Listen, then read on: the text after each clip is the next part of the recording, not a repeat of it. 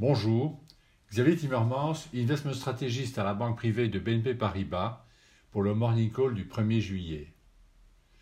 Aux États-Unis, les actions se sont appréciées le dernier jour du meilleur trimestre depuis 1998.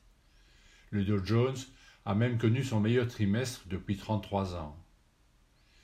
Dans l'ensemble, la hausse des cas de coronavirus et la crainte d'une deuxième vague continuent de rivaliser avec les espoirs de reprise et les attentes de stimuli additionnels.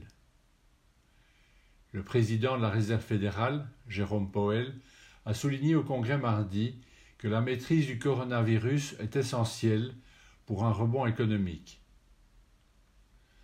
Après des mesures de relance monétaire et fiscale massives, les signes indiquant que la crise pourrait durer plus longtemps augmenteront probablement la pression en faveur d'une aide accrue.